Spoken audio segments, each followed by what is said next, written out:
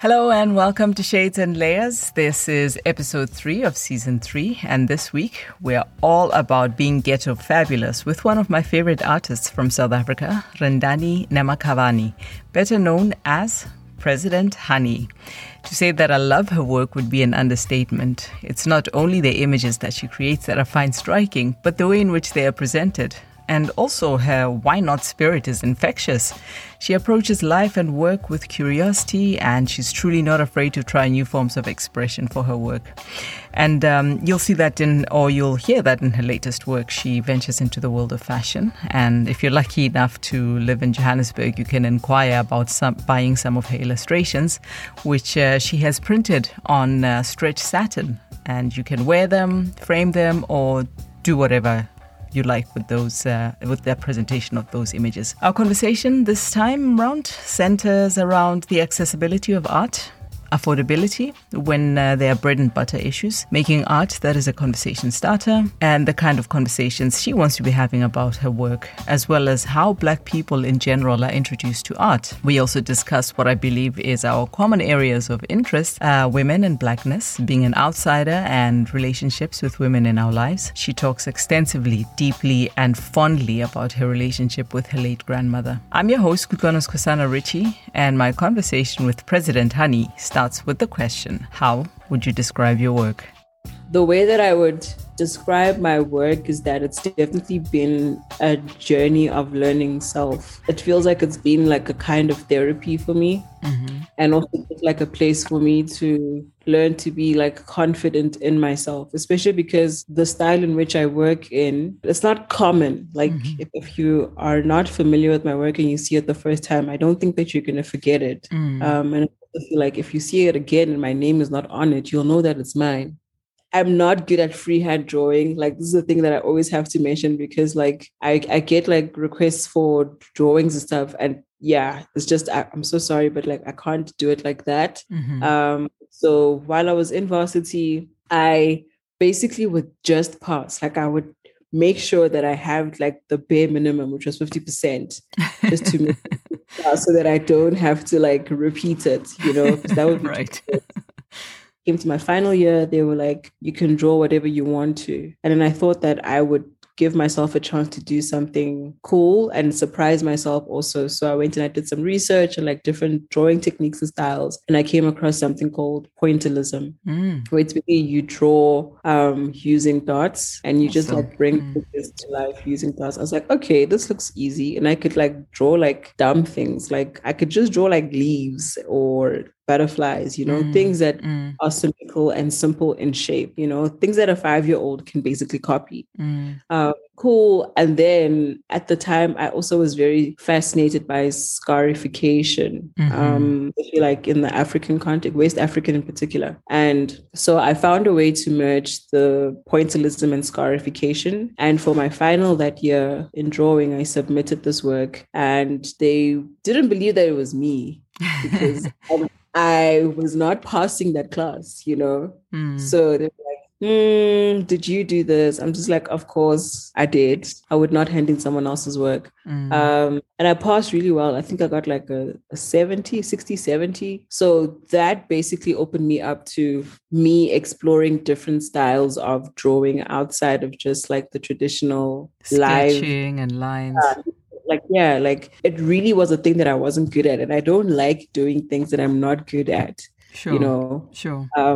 So yeah, when I discovered this style, it was really, really amazing for me because I thought I could take this like to many places. And then I started drawing more and more and more. And I started sharing the work on like Facebook at the time. And it was being received like really, really well, right? So I thought, okay, cool. This is a thing that I could do.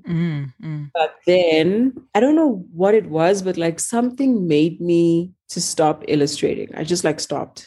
I think I wasn't like feeling it as much as I thought I was going to. I thought to myself, oh, this is a thing that you've conquered and you're doing well and people are receiving it well. Okay, now move on to the next thing, you know, instead of develop the style, make it better. I just felt like really, really stuck. So I let go of it. And I started to pursue a photo project that I worked with. Right. That I worked on with a friend. And we did that for like 4 or 5 years straight. So it was like an ongoing project called The Honey. Yeah. And I think the honey was so important for me because it helped me to be able to articulate the kind of work that I want to do. So maybe that was the thing that was missing with the illustrations before, is that I didn't feel like I had a story. I didn't like have like a true intention. I was just like drawing for the sake of drawing, you know?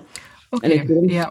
feel like I was really like going anywhere with it. So the honey was very important because that helped me build a character. And in building that character, I was exploring more and more of my Blackness as a woman. And that just started to feel more and more important to me the more I was doing it. And it's just like, it became exciting. So we released the work in like different chapters, right? And each chapter was speaking to like a different part of Honey, who's the main character, Honey's life.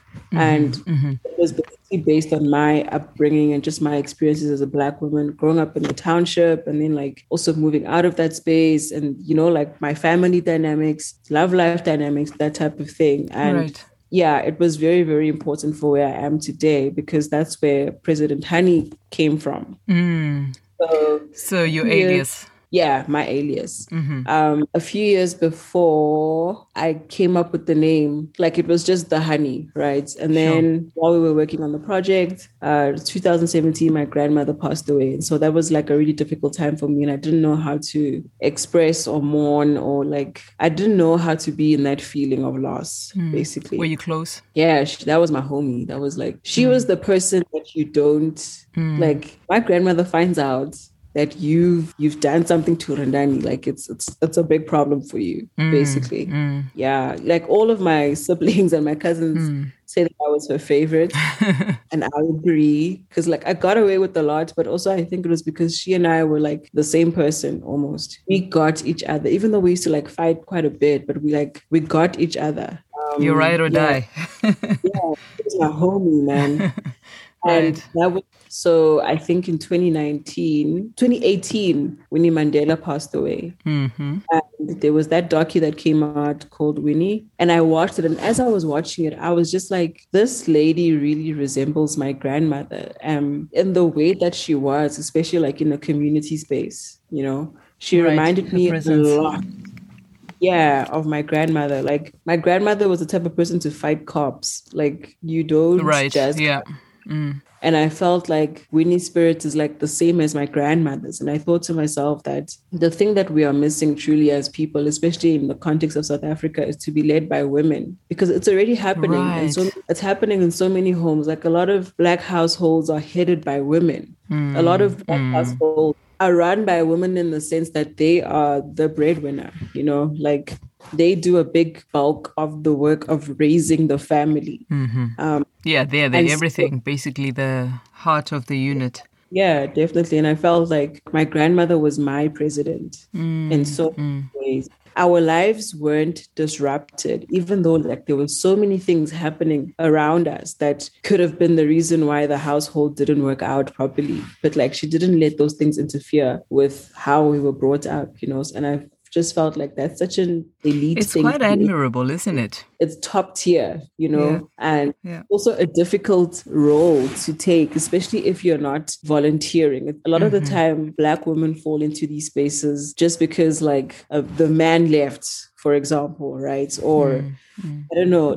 It just has always felt like it's impossible for, I'm not saying that it's absolutely all Black women, of course, but it feels like it's impossible for Black women to not feel responsible for the rest of us. You know? And so, yeah, that's where President Honey comes from. And so like in relation to my work, I always want to speak about women, Black women in particular. Women are elite, like in a way that is not easy to explain sometimes. I feel like I'm still trying to like develop and build the language to be able to speak about Black women in a way that doesn't always enforce or speak to suffering, you know? Sure.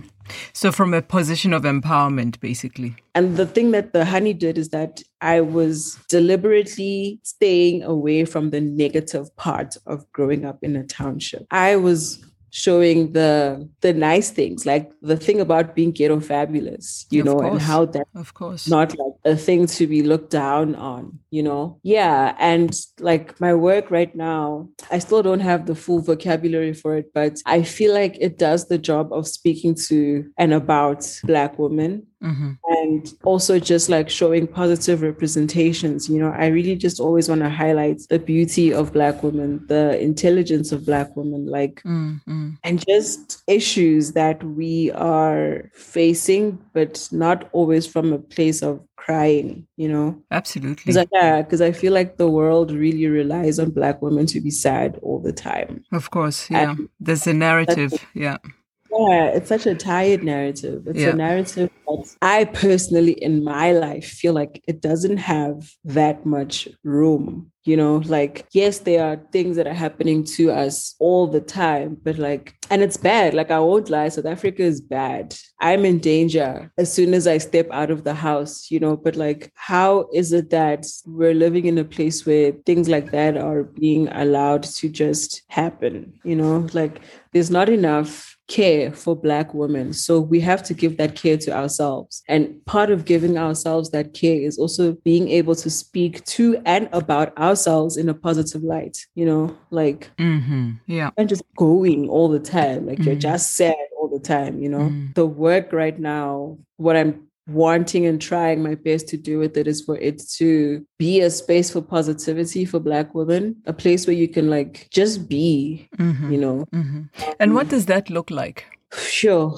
It's there are so many layers to it, right? But I feel like I'm going to speak about me in particular, like the type of woman that I am aspiring to be is one who lives a well-rounded and balanced life. I want to be happy. I want to be supported. I want to feel like I am powerful. I want to feel like in my power, I am also supported and empowered. And I feel like a lot of women are also feeling that way about themselves. You know, like there are more women now, especially like in my age group and a little bit younger. So I'm 30. That group of women has and is doing a good job of like making their lives better for themselves. Like we're doing this thing where we're putting ourselves first. The narrative of Ukbegezela is like falling to the ground and it's stop that mess.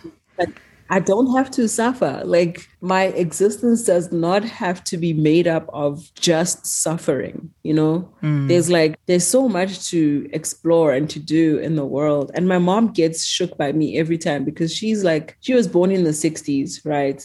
So the way that she views life and what she's been exposed to is completely different to where I'm at as a person. So I can only like empathize with the time and she can only like try to understand what's happening now. And I'm hoping that like the way that I am also gives her the courage to explore herself more, you know, as a person, because that's what a lot of us are doing right now. Like we're doing whatever we want to do and we're not allowing tradition to dictate how we live our lives, you know, how we exist. And I think that is a very cool thing to be able to do, you know, especially because like there are many instances where it feels like we're free, but we're not free. Simple things like walking out of the house or getting into an Uber. I can't just like do that and not alert people that, hey guys, I'm in an Uber right now. Like just in case, you know, something happens. So it would be great for us to find ourselves in a space where we are not experiencing those things. And I feel like as a person who's a creator, it's my responsibility to be able to like make work that is also accessible and not just like physically accessible, but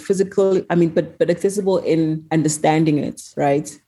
I've had like many chats with friends about how Black people have experienced art, for example, and it's just like there are people who don't get why they should buy a print. There are people who don't understand why they should like buy this thing, frame it, put it in your house, it makes your house look pretty. Like, but do we have bread? Do we have this? Do we have that? Like, do we have clothes? You know? And so what I'm also trying to do is not make work that makes people feel like they can't look at it because, oh my God, she just drew a line. What does the line mean? Like, is this, you know, like, yeah, you know, I'm trying to make work that I'm trying to make work that's inviting, that makes you want to look and ask questions so that if you don't understand, there's still like a space to be able to ask questions. And what kind of questions do you get now about your work? The one that I've been getting the most is definitely what has been my inspiration. And that's a difficult one for me to answer because apart from it just being like Black women and Blackness as a whole and just like my personal experiences as a human being, it's also like I'm discovering myself as well through the work. So some things are very difficult for me to explain, because I don't have the vocabulary for them yet. And I think people like get that to a certain degree, but it's also like, oh, but you made it, you know what you were thinking when you were making it. But I don't always feel like I was there. Like I wasn't consciously making the work. I didn't decide that, okay, today I'm going to draw a face that looks like this, with hair like this color. And that I literally just like see something beautiful that I really, really love. And I just start drawing, I never have like an end result. And I know like a lot of artists and people do this thing where they plan their work. So like a little scamp or whatever. I've always found that every time I've tried to do that, it felt like I was forcing myself to do something I didn't want to do. So it feels like I'm also working from a place of spirit. And especially because like the work is so intricate, like it's too, and not to say that work that is not intricate is not like moving or like coming from like a different dimension than where you are, but like my work honestly feels like I'm not always 100% myself while I'm making it, Sure. Because you're moved by something else. Yeah, like I can't tell you that, oh, I decided to draw this line because I don't like Sure. I don't know. Yeah. It's just there. It makes sense when I'm looking at it and when I'm making it. This is Shades and Layers. My guest today is Rendani Namakavani, better known as President Honey. One of the things we talked about extensively was how work is presented and how art can be made accessible to the audience you're trying to communicate with. And although still skeptical about NFTs and the blockchain as a vehicle for connection, Rendani is a huge advocate for the use of digital media as a tool for connection. We start with the ways in which she personally connects with her audience, and we get into the details of her latest project, Ghetto Fabulous. In trying to make this work accessible, do you have exhibitions? Do you have a platform on which people can buy your work? How are you structured? So I am mostly on Instagram. I haven't exhibited this work that I've been doing now, and I think it's also because I've been thinking a lot about like, what does accessibility mean?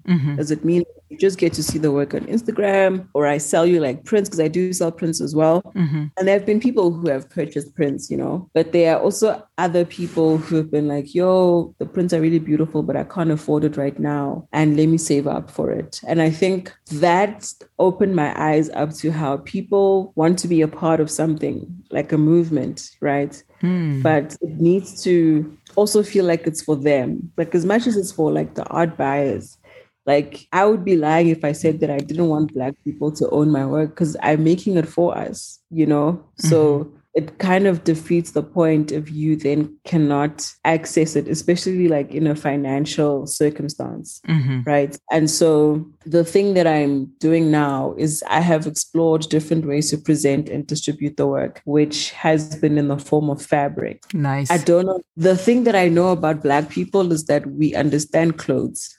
We know swag, we know nice things. So I've decided to basically make babushkas or dukes as like a sample to like try out the accessibility thing. So obviously they would be limited in their editions, but they would also cost less than owning a print. And also it's more of like functional art. Exactly. I think that the way that I am presenting or wanting to present my art is in a way that is also, that serves a function, And I feel like that's very important. It's very important to like whoever you are speaking to should be able to meet you in the middle. It's very important to have like common ground with the people that you are selling stuff to, I mean, what kind of conversations would you like to be having about your work? I definitely always want to be talking about the work beyond the work. Like, so the thing of like access. and how Black people understand art and how Black people have been introduced to art and how Black people like are excluded from the white cube space, you know, because there are so many young people who want to be artists.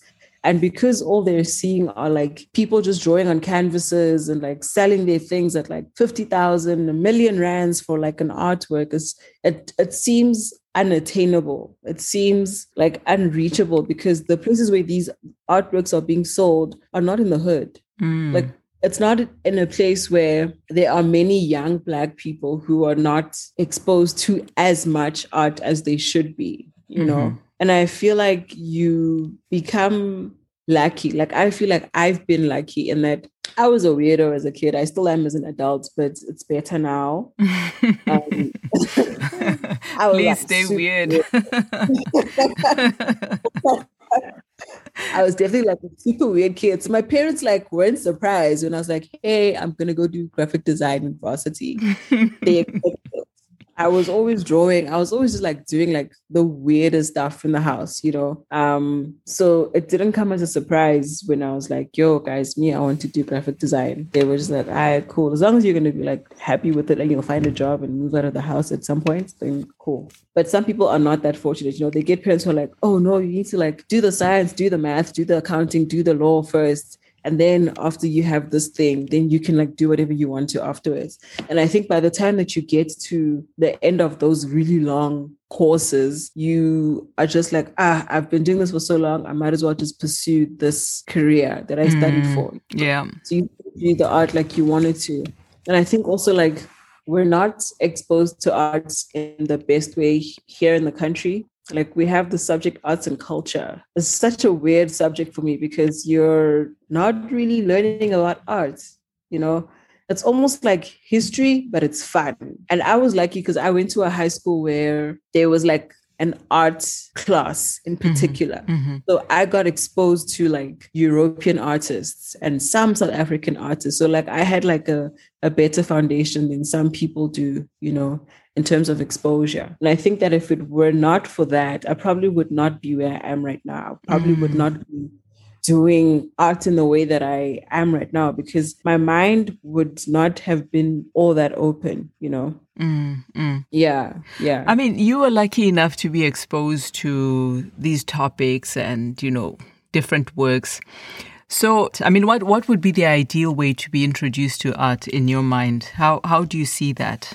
Art needs to not be looked at as like a subject that's just for fun, right? So like, let's bring out political posters because that stuff counts as art and design. Let's talk about that. Let's talk about how did the ANC come up with their flag? How did why does the South African flag look the way that it does? Who designed it? Who chose those colors? Why did they choose those colors? You know, like, I think because like we have such a strong political background, it would be cool to start in those places, you know, but then also then you start the to symbols, introduce then you start to introduce like art that exists in the world. Let's talk about General Sekoto. Let's talk about like, you know, all of these old artists that didn't really live in the country, but they were like, they moved for like political reasons and then they went and they made their art elsewhere, you know?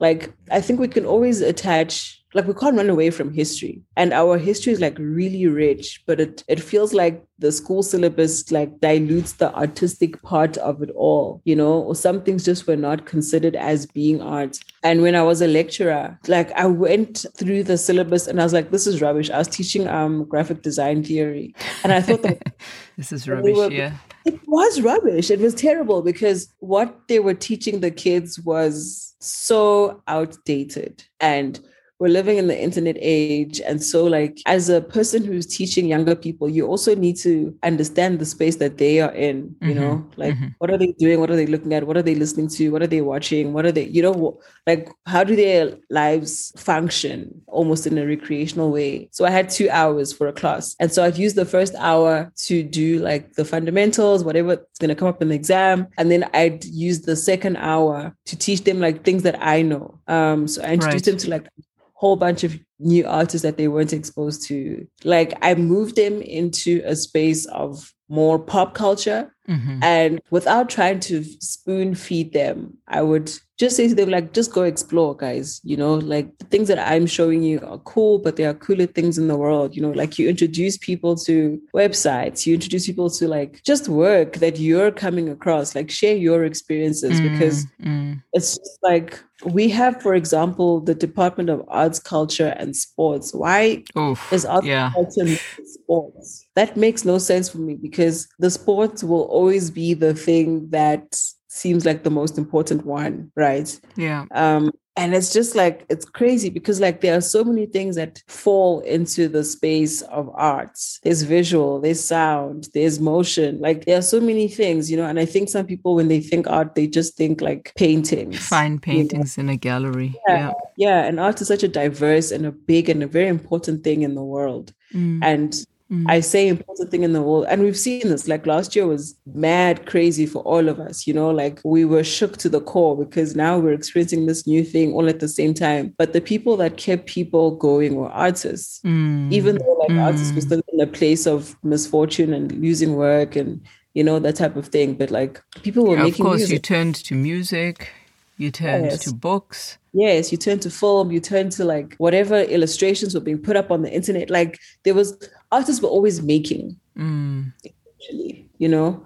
And it's really sad that art is not regarded as a tool that could solve the world's problems. Yeah. But yeah, I really wish that like South Africa's school curriculum could take art more seriously, and especially within like Black communities, like township schools, you know. And I suppose for that to happen, we also have to have teachers who are willing to be in those spaces, to teach in those spaces, because I went to a multiracial high school, and I think because of the structure of the school, that was the only reason why I was able to learn art, because they had already had art, you know, as a subject. Before they were multiracial, they were just the white school.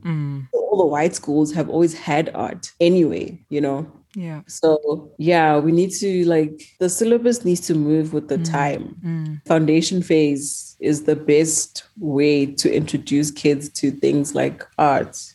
Yeah. But what I want to know is, you know, you've got this fabric series that you're going to launch. Is it individual pieces? Do you want to sell to designers? You know, what's your big idea behind that project? It's honestly an experiment right now.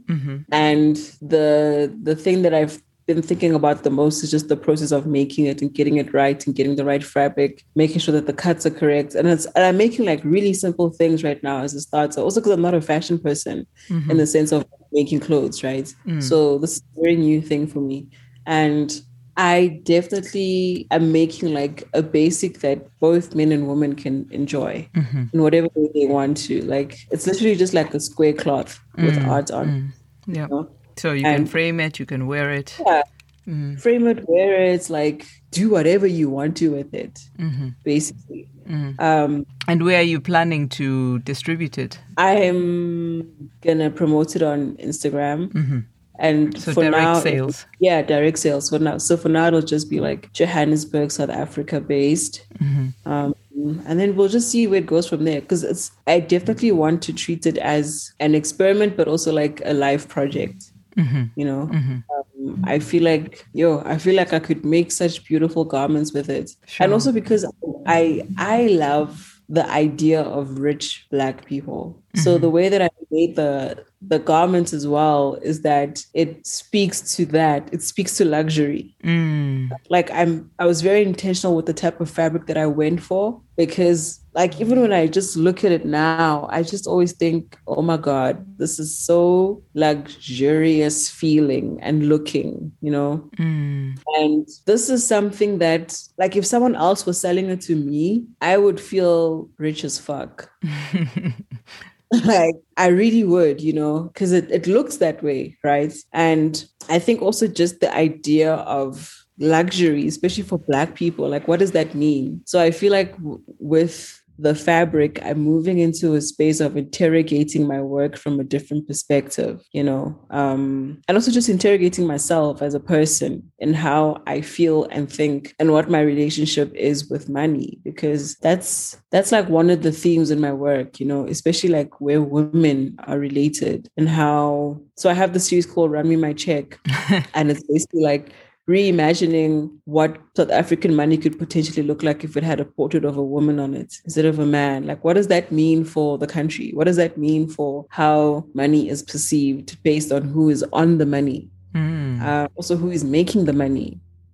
So I feel like moving into the fabric space opens up that conversation within myself even more, because I really just want to be able to create the access, but also create a feeling of luxury,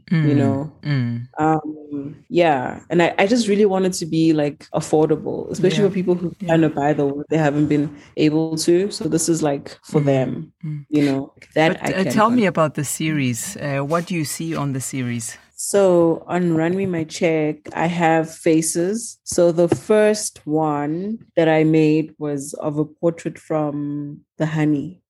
So it's one for President Honey. And then I made 2 other ones where I was speaking more to pop culture and like questioning brands. Like if brands could create their own currencies where they were like, yo, you can only buy our stuff with our money. Like what could that possibly look like? And so like those ones are like Nike. They speak mostly to Nike, right? But they all have women on them. And the big thing for me there is the question of why are there no women on money? Why do women get paid the least amount of money, in some job spaces? Like why is the relationship with money the way that it is with women, So can you just touch on, the kind of sacrifices, if you can speak of any, that you've made for your art, and the balance between, maintaining a life and also just really living the life that you want?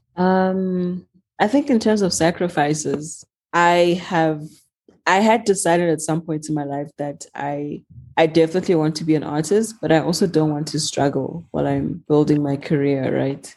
So I decided that I'm going to get into the space of having a 9-to-5. And that for me has been a sacrifice in the sense that like I've been sacrificing time, and it sounds bad, it sounds terrible, but it's been helpful in the sense that I don't have to worry about my artistic work not paying my bills. Like, and there are times where I'll go like, because I also freelance, right? And I also like make this art and I make it for other people as well who would like it. And sometimes that's not the best situation because you don't get paid on time. You don't get like the project doesn't move at the pace that you were hoping it would. There are pauses in between. And for me, that feels like a very stressful thing to experience, especially if you're a person who, like me, doesn't live with their parents anymore. And your responsibilities as an adult just keep like becoming more and more and more. And you just have to like think about how you're going to survive the next day. And so I feel like it's very difficult. And there are artists who have been able to like do it successfully, right? But with people like me, who it's taken like a long time to find themselves and their voice in their work, especially, it would not have been sustainable for me to not try to have a 9-to-5. It's been like a challenging thing to find the balance between the two, but I always managed to do it. So yeah, that has been the biggest sacrifice I think I've made. About the second part of the question, the fickleness of the art industry and finding work that can sustain you.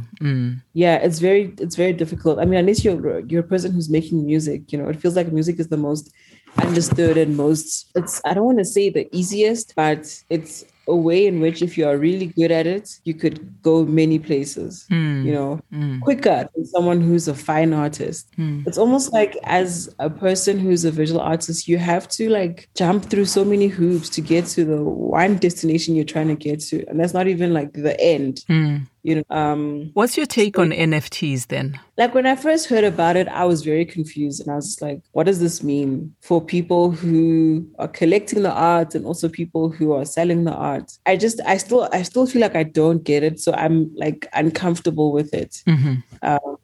I don't know. I just think I need someone to like explain it to me in a very simple way because I've read about it and it's just like in my mind, it doesn't make sense. What doesn't make sense for you? I just think the whole idea of it, because it doesn't feel like something that could be sustainable as much as there are people who are trying to create like great, or rather trying to make art more accessible to like the general public and just like people who are interested in art. It kind of like takes away like novelty for me, the sense of novelty. So as much as I believe in accessibility, I do still believe like novelty in art, you know, like, yeah, it feels too flaky for me. Yeah, it just feels too flaky and like it disappear at any moment. And then what happens to that so-called investment at the time? Does it still like work the same way or does it evolve into a different thing? Yeah, I feel uneasy about NFTs. I love digital culture, but there are some parts of it that I feel like are not good for us as people. You know, like I think we've become too dependent on the internet for some things. And I love, and I think the internet is great. I've made many friends on the internet and stuff, but it just sometimes feels like you need to have something tangible. You know? Yeah. This is the Shades and Layers podcast. It's time to get into Rendani's personal story and find out how she became the person and artist that she is today. What I like most about this trip down memory lane is the way in which she describes the most influential women in her life. And what I realize is that what she describes is actually feminism in action or feminism in real life. Let's start with memories from her childhood. So the first thing is, what are your top 3 memories from childhood? Ooh. I remember, especially because now it's cold. I remember being in my grandmother's house. So she lived in a 4-room in Shawela, Soweto. And like, I think a lot of, if not all Black families had these like giant ass stoves with chimneys. And like, you could, like make a fire in it, you know? And I remember my granny would like start a fire in there and it would just make the house so warm. Like it was so warm. There was no need for a heater, basically, you know. Yeah, that was like the best place for me to experience winter as a person who hates winter. I think about like how I was as a child. Like being a weirdo was so like difficult for me because I was obviously not fitting into the various groups of kids like very well, you know. And I kept to myself a lot, I think also because of those type of experiences where it just felt like connecting with other children was difficult for me. So I would always just end up by myself. But I didn't feel like I was lonely. I was like chilled. I was cool, you know. What made you feel like an outsider? What about you made you feel like an outsider? I just wasn't interested in a lot of things that the other kids were always interested in. Right. Like I loved watching TV with my grandmother. Like my grandmother like knows. Like she's probably the reason why I'm into soapies the way that I am. You know? You're an addict. Yeah. Oh, I love them so much. You know. Which one's your favorite? Right now, Gomorrah and The River are my favorites. Oh, right. Okay. Yeah. We used to watch them almost religiously, you know, like we chat about the characters. It was as though those people were in our lives for real. You know, like it was as though we knew them. I love it. And it was just like, it was nice, you know, and that's just like a feeling of, so I always felt very comfortable around my grandmother. Like I said, she was my homie, you know. Yeah, that's nice. Yeah. So yeah, like she was a very big part of my life. Yeah. And I guess my always wanting to be indoors, always watching TV, always like in a book or always drawing, always doing the thing that kids don't really want to be doing, you know, is what made me feel the great sense of separation from other kids. But there were times where we like would get along really well. I was just bad at like the street games, you know, so that always make me an old saver. I didn't mind, but like I was just like, okay, guys, I really want to be like on a real team this time. But yeah, like yeah, those are really good memories from my childhood. Yeah. Who were the other people in your life? I have 2 younger siblings. We're all girls. I'm the eldest. Yeah, we basically grew up at my grandmother's home, and she raised us because my parents were working. Yeah, like we were Cool. mostly with my grandmother, Yeah. and I have some cousins as well that I spent some time with. So yeah, I definitely grew up around my family. Mm. And those were the people that I felt most comfortable with. Even with my like weirdness, I was okay to be weird with them. It didn't feel like, oh, I have to now conform to being this other person that I'm not. Mm. It always felt really good to be around my family. Yeah. And who Yeah. did you look up to in those days? Who did you want to model your life after? Oh, I don't think I had like a specific role model. Like, yeah, not really. Like maybe when I think about it now as an adult, I would definitely like if I can have my grandmother's spirit of bravery, I'm good. Right. That was amazing to watch. That was really, really amazing to watch. And also just I think I've always just, and I am now, wanted to be a cool person. Cool in the way that I dress, cool in the way that I just like am in my persona, like I've never felt like I wanted to. And there were many people who I feel were cool. They were obviously mostly like in the art spaces. Yeah, but I don't have like one specific role Sure. model. Yeah. Sure. Yeah. But what's the best advice you received and that you live by today? Sure. Someone once said to me, no, I'm lying, actually. I once watched this podcast, right? And this lady was saying, she's a designer, and she was saying that it's unsustainable for you to work in a place where you're not happy. And I never forgot that, like ever, after I heard it, because it made so much sense. It made so much sense as to like why people are either really good at their jobs or they're really bad at their jobs. I'm a work-oriented person, so like a lot of things in my life will revolve around work. And after I heard it, I basically started to take myself more seriously as an artist, because it feels unsustainable for me to be working a 9 to 5 forever, because I'm just going to keep moving from one job to another, but not really doing my best in those places, because my mind is not always there. Like I can show up and do the job, but my mind isn't always on making that like the most amazing thing in my life. The thing that excites me the most about work is my artist work, because that's so much more important. It's more valuable. It feels like I have set better intentions in that space in my life. I never forgot that when I heard it, and I was just like, it's so true. It's just also because it can apply to so many things in your life. It's unsustainable for anyone to be in a place where they constantly feel unhappy. Fact. Because being happy is essentially being healthy. Like you don't want to be having like heart attacks and anxiety attacks and just like all kinds of like attacks in your body because you're not functioning on a positive vibration, and I know that it sounds somewhat unrealistic to say things like, oh, go after your dreams, like to every single person in the world, but I feel like if you believe in yourself enough and you think that you can do it, which is how I feel about myself, then go for it. Like whatever risk you need to take it, like whoever you need to talk to them. Whatever you need to do to get to the place where you are as a human being functioning well, do it. Like, and I feel like that's what being an illustrator and an artist does for me, is that it keeps me healthy because I am happy, I am calm while I am making, I am myself, I am my most authentic and true self while I'm illustrating, So yeah, that has definitely been the best advice that I've heard. Yeah. So if you had to write a memoir, what would it be called and why? I think I'd definitely call it President Honey.